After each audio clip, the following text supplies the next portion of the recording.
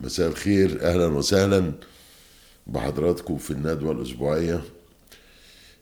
طبعا لن نستطيع أن احنا نبدأ الندوة بغير أو بدون الإشارة لجريمة الإبادة الجماعية التي تحدث في غزة.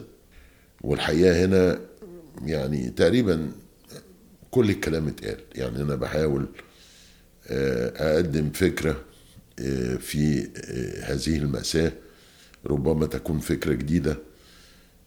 علينا ان احنا نصر على وصف الإبادة الجماعية في محاولات سواء عن جهل او محاولات مغرضة، في خصوصا في الإعلام الرسمي الغربي، انه نزع موضوع الإبادة الجماعية دي من السياق. يعني يبقى بنتكلم على حرب غزة، كأن مثلا المقاومة دي بلد كبيرة وعندها طيارات وعندها مدفعية وعندها، فهي أصلا مش حرب، هي جريمة إبادة جماعية. إبادة جماعية بالإنجليزي كما نعلم هي اسمها جينوسايد. جينو باليوناني معناه القبيلة أو العرق، وسايد يعني قتل، يعني قتل عرقي.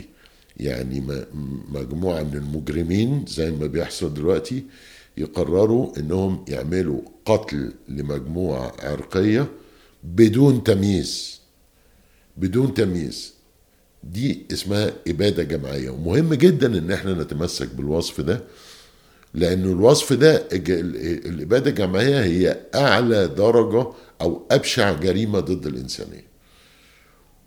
ولا بد أن من يرتكب هذه الجريمة الإبادة الجماعية ضد أهلنا في غزة، أنا شخصيا متفائل جدا أنه يوما وقد يكون يوما قريبا هؤلاء سيمثلون إلى المحاكمة، المسؤولون عن هذه الإبادة الجماعية. مجرد أن أنا عايز أقرب فكرة الإبادة الجماعية. الإبادات الجماعية مثلا أمثلة عليها الهولوكوست اللي هو هتلر قرر أنه يعمل إبادة جماعية لليهود من 1941 لغاية 1945. دي إبادة جماعية. إبادة جماعية أخرى مذبحة الأرمن في الدولة العثمانية قررت أنها وارتكبت فعلا إبادة جماعية ضد المواطنين الأرمن بتوع اللي كانوا موجودين في إطار الدولة العثمانية. مذبحة الأرمن دي حصلت يوم 24 إبريل 1915. الإبادات الجماعية والإصرار على أنها إبادة جماعية مهم جدا زي ما قلت لحضراتكم، لأنها جريمة لا تسقط، أبشع جريمة ضد الإنسانية ولا تسقط بالتقادم، ولا بد أنه يحاكم المجرمون المسؤولون عن هذه الإبادة الجماعية. دي نمرة واحد. نمرة اتنين، ليه لازم نقول إبادة جماعية؟ لأنها الإبادة الجماعية تخرجها من السياق. يعني إيه؟ يعني طالما في إبادة جماعية محدش بقى يتكلم على هو دي رد فعل ولا مين اللي كان هاجم مين، ولا هذا الكلام. بمجرد وصف أو توصيف الجريمة على انها إبادة جماعية، يبقى الإبادة الجماعية ما حدش بيتكلم عن اسبابها. حد دلوقتي بيقول هم اليهود كانوا استفزوا هتلر مثلا او ضربوا عليه قنبلة، ولا الأرمن كانوا عملوا ايه؟ الإبادة الجماعية اللي هي بكل ما تعنيه من بشاعة بتخرج خارج السياق. عشان كده أرجو ألا ننجر، ساعات ننجر بحسن نية لمناقشة مقدمات الإبادة الجماعية. يعني معلش، ما هم عملوا المقاومة خطفت مين، كل ده خلاص. بمجرد ما دي بقت إبادة جماعية انتهى الموضوع، ما نتكلمش على التفاصيل دي. ممكن لو حرب مثلا، ممكن لو عمليات عنيفة ضد عمليات عنيفة، ممكن لو البوليس قمع مجموعات من الناس، إنما الإبادة الجماعية بتغطي أي تفاصيل أخرى. وبالتالي ما يحدث في فلسطين تاني الآن هو جينوسايد، هو إبادة جماعية للشعب الفلسطيني بدون تمييز. 20,000 تقريبا شهيد و6,000 طفل ما لهاش اي اسم غير الاباده الجماعيه. وفكره ان السفاحين اللي بيحكموا اسرائيل دلوقتي اللي هم بيقولوا احنا بنطارد حماس، طبعا هذا كلام لا يستحق المناقشه اصلا، لان انت بتقول ان حماس في الانفاق ورغم كده بتقتل الناس فوق الارض يعني. وبعدين ايه علاقه حماس بانك تضرب المستشفيات وتضرب المخابز بتاعت العيش وتضرب كل حاجه، وبعدين تقول للناس يعني في مناطق امنه وتضربهم في المناطق الامنه وكانك بتعمل لهم فخ او مصيده. هي جريمه اباده جماعيه. طيب كلمه كده بقى على موضوع الموقف الامريكي المساند الظالم المساند لهذه الاباده الجماعيه. احنا بنشوف دلوقتي والمفروض نتعلم ونفهم العالم كيف تسير الامور في العالم، لانه من مشاكلنا دائما اننا في اوقات كثيره لا نرى العالم كما هو، ولكن نرى العالم كما نحب ان يكون. العالم في موازين قوة وفي جماعات ضغط، وعلينا أن نتعامل مع هذا. في جماعة ضغط اللي هي جماعة ضغط المساندة لإسرائيل، دي قوية في الولايات المتحدة جدا. بنشوف دلوقتي بتسيطر على الإعلام وبتسيطر يعني قنوات كثيرة من الإعلام، وبتسيطر على الجامعات عن طريق الفلوس لأن هي بتدي تبرعات للجامعات، وبتسيطر على السياسيين. لسه من أيام قليلة جيمي كارتر الرئيس السابق طلع واتكلم وشرح الموضوع، قال إن السياسيين الأمريكيين تحت سيطرة منظمة اسمها إيباك. الإيباك دي اللي هي المنظمة الأمريكية الإسرائيلية. الإيباك بيقول اللي يفتح بقه في الكونجرس ينتقد إسرائيل ده معناه أنه بينتحر سياسيا، يعني معناه أنه لن يعاد انتخابه في الكونجرس تاني، يروح يغير نشاطه بقى يشتغل حاجة تانية. ده جيمي كارتر اللي بيقول كده. وبالتالي في جماعة ضغط قوية جدا لصالح إسرائيل داخل النظام الأمريكي.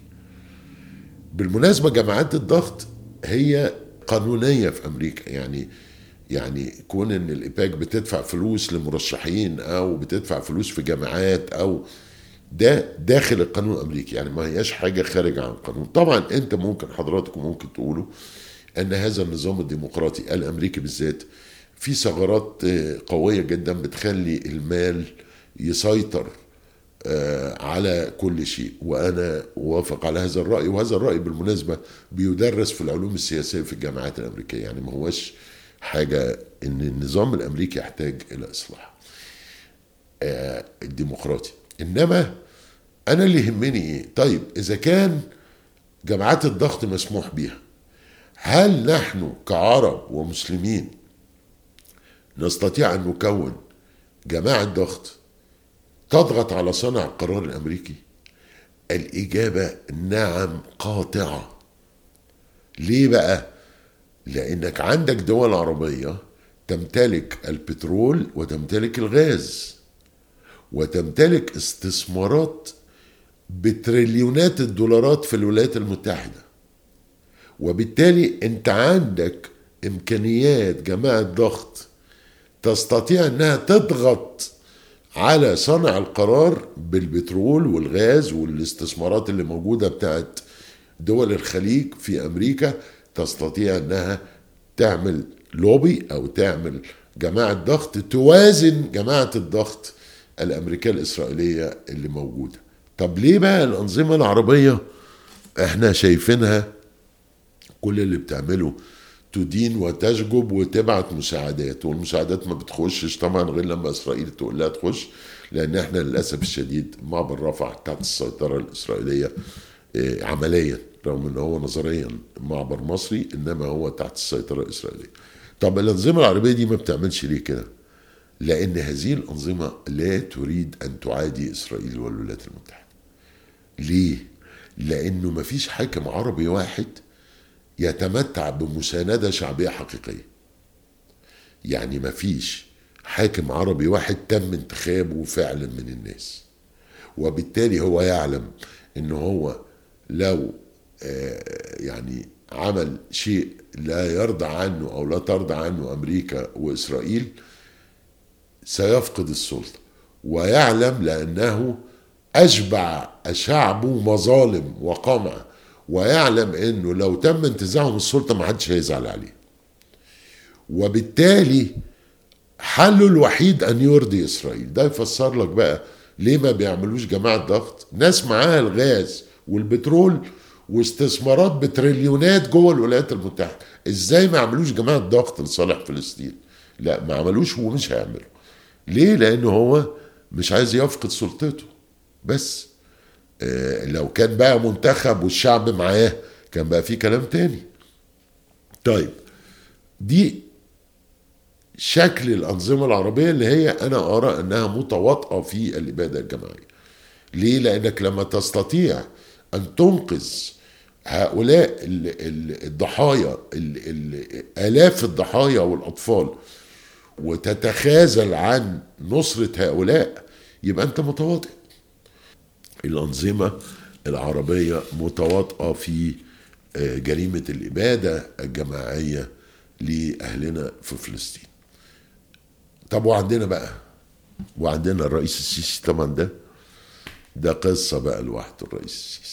الرئيس السيسي حكم قال في الأول أنا هقعد 4 سنين بس، وبعدين راح مغير الدستور، وبعدين راح قاعد دلوقتي بقى له 10 سنين، وبعدين قرر يرشح نفسه في مسرحية هزلية. طبعا أي طفل في مصر وقف كده أي عيل كده قول له تعالى شاطر كده في دي انتخابات الرئيس داخل الانتخابات هيضحك، العيل هيضحك، احنا فاهمين يعني الشعب المصري ذكي. السيسي عمل ايه؟ السيسي قبل كده اي حد ترشح ضده حبسه. يعني دي طبعا حاجه ملاش دعوه بالانتخابات، يعني اللي ترشح ضد السيسي اتحبس او اتحط له تحديد اقامه زي احمد شفيق.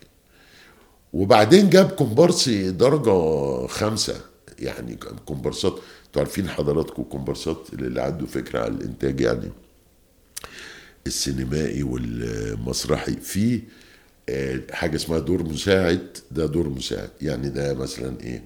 يطلع السفراجي اللي هو يقول لي تشربي ايه، او ده الزيطه والزنبليطه في الصالون، حاجات زي كده. ده دور مساعد. وبعدين كومبارس ناطق اللي هو ممكن يقول حاجه واحده مثلا صباح الخير يا مدام بس. وفي كومبارس مش ناطق بقى، كومبارس صامت. ده أسوأ، ده غلبان يعني. مجاميع يعني ايه؟ يعني انت مش عارف ده مين، هو بيطلع كده ورا يلا بينا مثلا، او اللي هم كانوا بيقعدوا في الافلام العربي القديمه دي من العجائب برضه. يحصل خناقه بين فريد شوقي ومحمود المليجي، فتلاقي الناس اللي قاعده على الترابيزه كانوا قاعدين على الترابيزه قاموا ضربوا بعضهم هم يعني. طب انت دلوقتي قاعد على الترابيزه واحد صاحبك وفريد شوقي ومحمود المليجي بيضربوا بعض، انت تروح تضرب صاحبك ليه؟ طبعا ده بيبقى سببه انه الانتاج عايز يوفر، فمش عايز يجيب كومبارسات كتيره عشان يضربوا بعض، فبيقول لك خلاص طب هم قاعدين يقوموا يضربوا بعض وخلاص. يبقى بدل ايه ما يدفع مثلا مرتب 40 واحد يدفع 20 واحد. ده الكومبارس الصامت، اقل انواع الكومبارسات. فالسيسي جاب كومبارس صامت في 2018. المره دي حاول يعدل شويه، يعني بدل ما يخليه صامت يخليه ناطق، يعني بدل ما هو يقوم يضرب الراجل اللي قدامه يبقى سفراجي يطلع يقول ايه القهوه تحبها ايه يا بيه، حاجات زي كده. فجايبين مين بقى؟ جايبين واحد مواطن ما نعرفش عنه حاجه خالص، اظن اسمه حازم عمر او عمر حازم، ده مش معروف، مجرد مواطن. يعني ممكن يبقى جارك بيركن العربيه قدام بيتكو، يعني مواطن عادي. وجايبين الاستاذ عبد السند يمامه، وده برضه من شخصيات لها العجب، لانه الراجل ده اصلا استاذ قانون، وبعدين قال ان انا بدعم الرئيس السيسي. طب انت منين بتدعم الرئيس السيسي يا استاذ يمامه وانت نازل ضده؟ يعني في عدم فهم لفكره الانتخابات اساسا. يعني انت ما بتنزلش ضد واحد عشان تدعمه، يعني في حد محتاج يعني يشرح له، مع انه استاذ قانون يعني.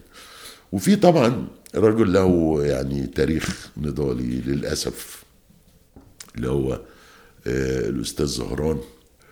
الأستاذ زهران كان رئيس حزب أفتكر الديمقراطي الاجتماعي. يعني الحقيقة كونه انه يرشح نفسه في انتخابات زي كده شيء لا يليق به خالص، لأنه هو راضي قبل على نفسه أن يكون كومبارسا. في أي حد مثلا مش عارف نتيجة الانتخابات هتبقى ايه؟ أي بني آدم في مصر بيقول مثلا يمكن يا إما السيسي يكسب يا إما ما يكسب مثلا. طبعا لا. ف مهزلة مسرحية طبعا. وطلعوا بقى الأساليب القديمة بقى، اللي انت تحط الموظفين في أتوبيسات ويطلعوا يقولوا سيسي سيسي، وتطلب رجال الأعمال يدفعوا فلوس. في صور للسيسي كل 5 متر ما حصلتش يعني كتير جدا. يعني أنا شفت صورة ما لحقتش أنساها، تحط لي صورة تانية يعني حاجة مش معقولة. وطبعا مؤتمرات بقى حشد وقصص زي كده. اللي يهمنا طبعا من هذه المسخره طبعا هتنتهي بان السيسي يفضل في الحكم 6 سنين كمان. طيب خلينا نتكلم كده، من يدافع عن السيسي؟ يعني احنا في مصر دلوقتي الوضع في مصر سيء جدا. هل ممكن حد يناقش في هذا؟ يعني لما البنك الدولي اللي يقول لك ان 60 مليون يعني 60% من المصريين اما فقراء او في طريقهم الى الفقر، في نتائج اسوأ من كده. طبعا المقاسي دي من اول الحكم العسكري، من اول ما عبد الناصر انفرد بالسلطه سنه 54. انما السيسي هو اسوأ حاكم جه على الاطلاق. طيب لما يبقى 60% يا فقراء يا في طريقهم الى الفقر، لما التضخم يبقى 40%. تضخم يعني حضرتك عندك مدخرات ب 100,000 جنيه، هم قيمتهم الفعلية دلوقتي بقت 40,000 جنيه مثلا. ولا صحة ولا تعليم ولا أي حاجة خالص من أي. يعني أنت تندهش الحكام بيتم يعني اسقاطهم في الانتخابات لاسباب اقل من كده بكتير كتير. يعني الناس بتسقط لحاجات اقل من ده. انت يا راجل خربت البلد يا رئيس سيسي. يعني في اسوأ من كده، في اسوأ من ان الدولار يبقى ب50 جنيه يعني. وبعدين المشروعات اللي انت بتعملها دي ما جابتش اي نتائج غير الديون. 165 مليار دولار اضربهم في 50 بقى عشان نطلع من مصر. فلو واحد بعيد كده عن مصر يندهش. يعني انت الرئيس السيسي بيرشح نفسه تاني. طب مين اللي يدافع عن السيسي؟ طبعا في اول طائفة هم المستفيدون. في ناس مستفيدة من النظام، يعني كل الهيئات السيادية اللي بيسموها هيئات دول مستفيدين من النظام، لان دول فوق القانون وبيعملوا فلوس كتيره جدا. يعني انت بتكون ضابط مخابرات ولا ضابط امن دوله ولا ضابط جيش طبعا ضابط جيش يعني رتبتك عاليه، مش ضابط جيش عادي يعني. طبعا انت مستفيد من النظام. وطبعا لو جت حكومه منتخبه انت مش هتكسب الفلوس دي ابدا، ولا هتعمل الشركات دي ولا هتعمل ولا اي حاجه. فانت لازم تدافع عن النظام. لما تكون انت راجل عاطل يعني اعلامي، او انت بتسمي نفسك اعلامي وانت عاطل عن اي موهبه او ثقافه، انت اللي مشغلاك الضابط اللي بيشغلك، الضابط اللي بيديك البرنامج، الضابط ده كانه سيدك او هو سيدك فعلا. بيقول لك تعمل كذا وتقول كذا، النهارده تهاجم فلان بكره تهاجم علان، هاجم قطر وشتايم وبتاع. لما السيسي يتصالح مع قطر بقى يمدح قطر يعني. طب الناس دي بتاخد ملايين. اتمنى حد كده يعلن على الشعب المصري الاعلاميين اللي بيطلعوا كل يوم يطبلوا دول بياخدوا فلوس قد ايه. لازم طبعا يدافعوا عن السيسي. في بقى طائفة أنا بقول عليها المهددون. المهددون ايه؟ اللي النظام بيهددهم. يعني انت يعني الناس اللي بتطلع ممثلين كبار مشهورين يطلعوا يقول لك مصر بقت في حتة تانية، السيسي مش عارف ايه. طبعا هي مصر بقت في حتة تانية بس حتة أسوأ بكتير يعني. انما ده غصب عنه. انا طبعا لا ابرئه، لانه في العالم كله زي ما بنشوف دلوقتي في ممثلين نجوم في هوليود دعموا فلسطين اترفضوا من افلام وما ندموش يعني. فانا مش بقول يعني ان هو اللي بيعمله كويس، انا بس بنحاول نفهم. ده بيجي له تليفون من ضابط المخابرات ان ده وقت بقى، طبعا بيسموها دي وطنيه ومش عارف ايه، لو قال لا مش هيشتغل. فبتلاقي حاجات غريبه. واللي بيغنوا للسيسي معرفش احنا هنبطل نغني لرئيس الجمهوريه امتى. يعني كل رؤساء الجمهوريه السابقين الناس غنوا لهم، وفي في مغنيين غنوا لكل الرؤساء، يعني ما اي حد بيجي بيغنوا له. فدول مهددون. الفئه الثالثه بقى اللي هي انا بتكلم عليها، اللي انا بقول عليهم مصريون زيكزموند. زيكزموند هنقول ايه هو زيكزموند ده؟ زيكزموند ده اسم واحد يعني. هنا بقى لازم نتكلم على كاتبة مهمة جدا، كاتبة ألمانية قد تكون مش معروفة ولكن كاتبة مهمة جدا، اسمها مارتا هيلرز. مارتا هيلرز دي كاتبة ألمانية عاشت الحرب العالمية الثانية وعاشت سقوط برلين.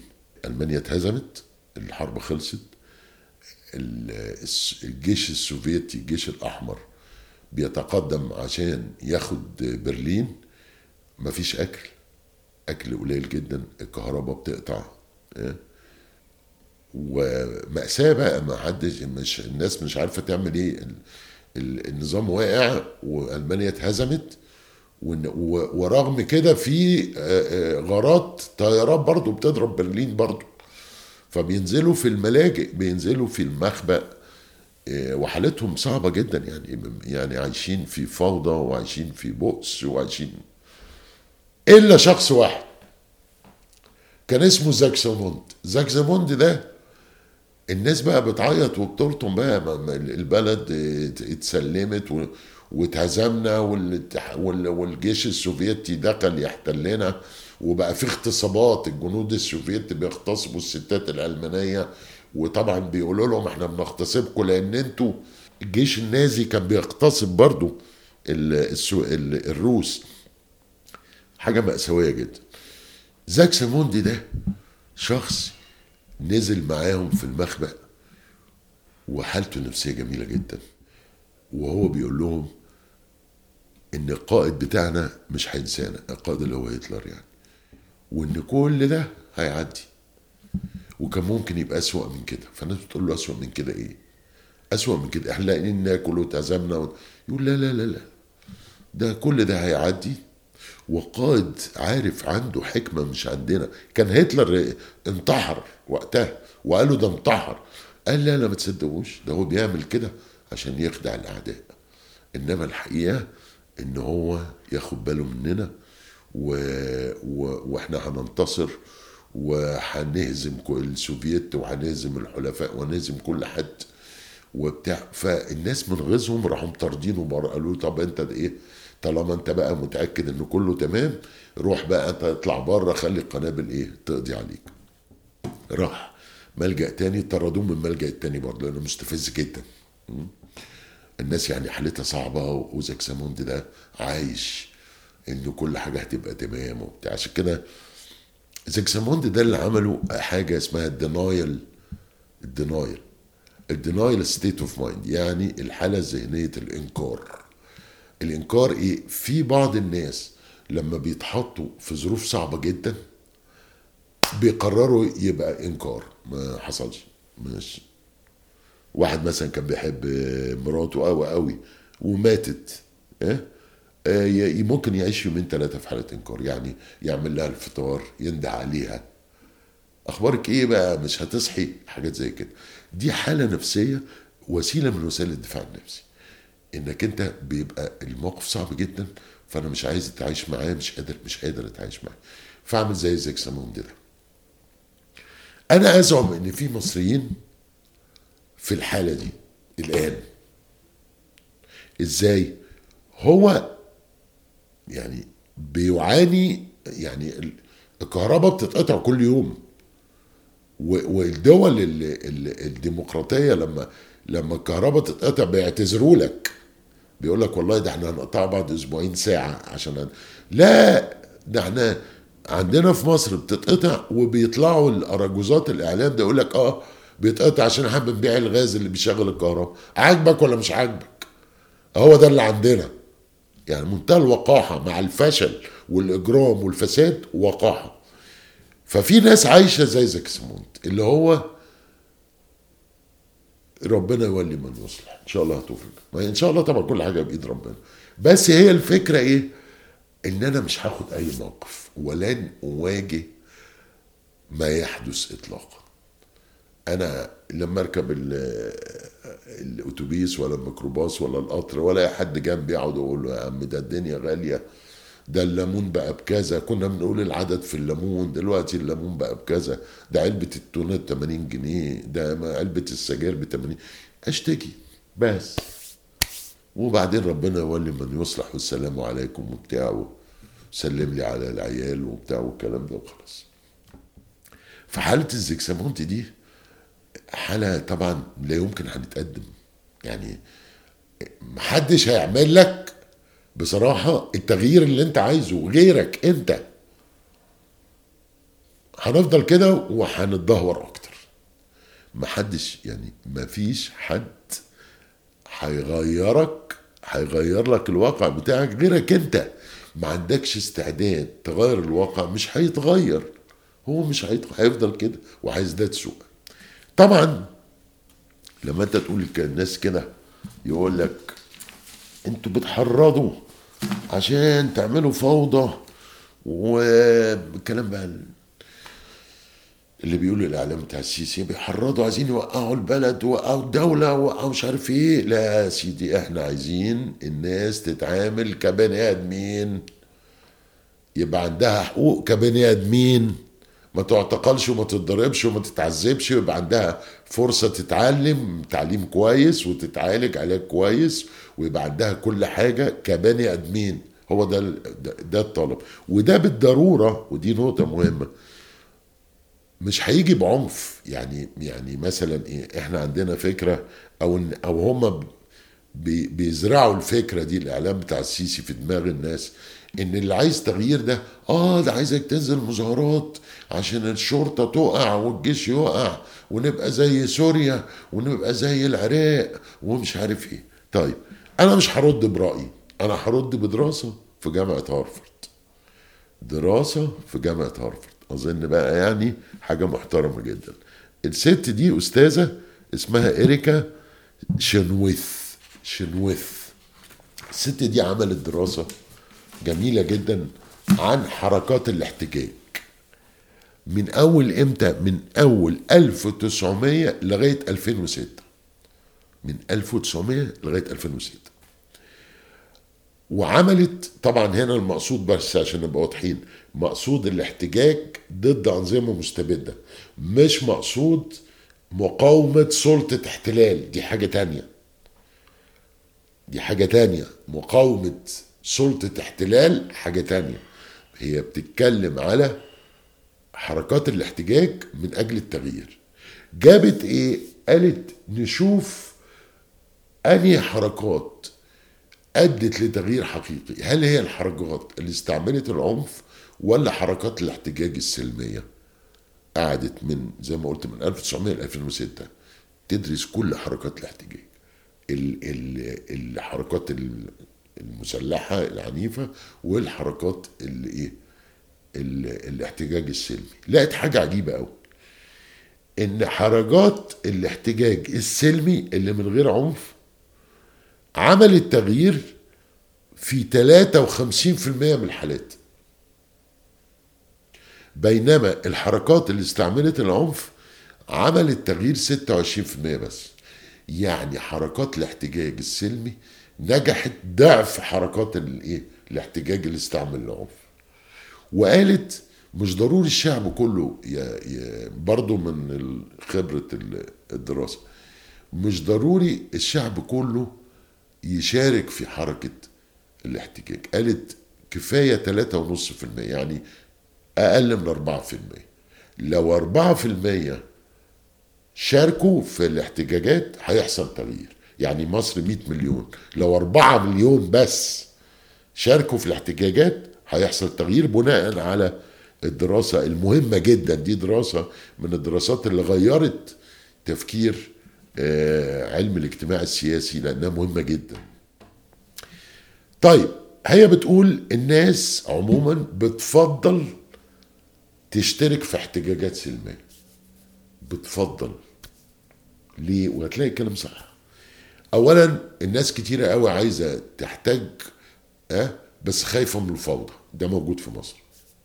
يعني يقول لك ايه، مظاهرات، لا، او بعدين البوليس يضربكم تضربوا بوليس، وبعدين الاقسام تتحرق، وبعدين نبقى قاعدين بقى نحمي نفسنا ويبقى في انفلات امني. ده ناس كتيره بتفكر كده.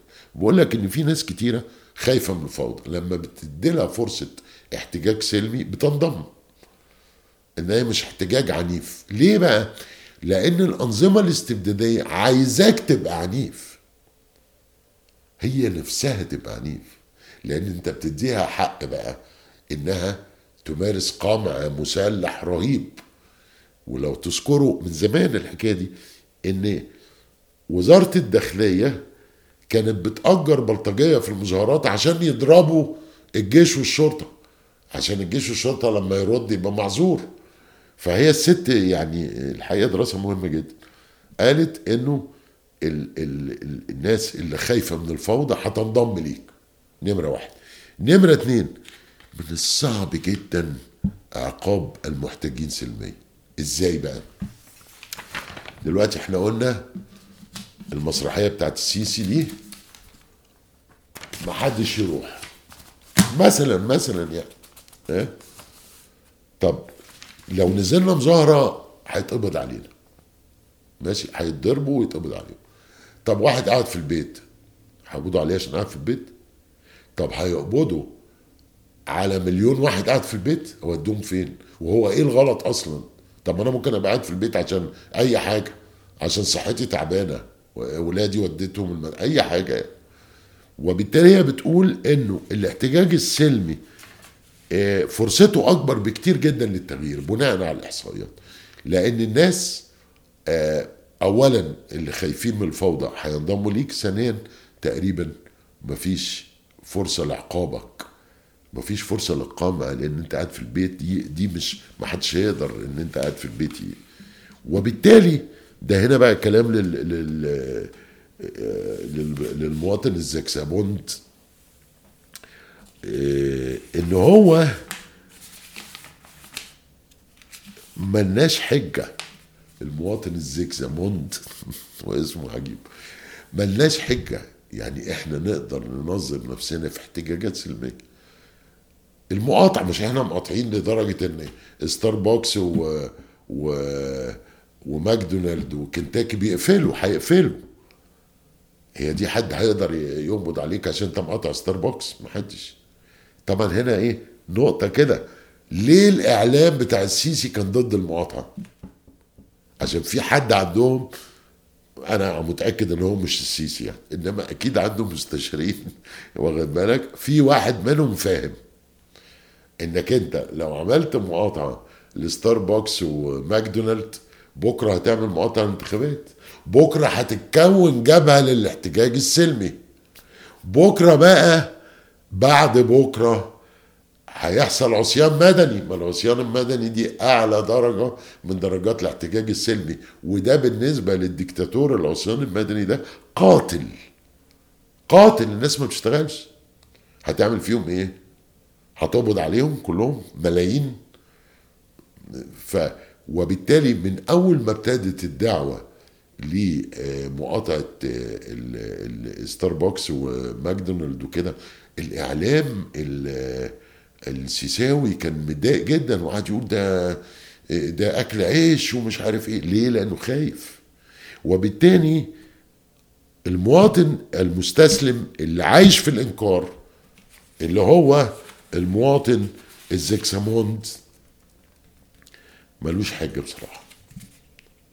عايزين نتعامل كبني ادمين، عايزين تبقى مطمن على نفسك وصحتك وولادك، ويبقى الحياة كريمة، حياة كريمة بجد، مش الكلام اللي بيعمله السيسي.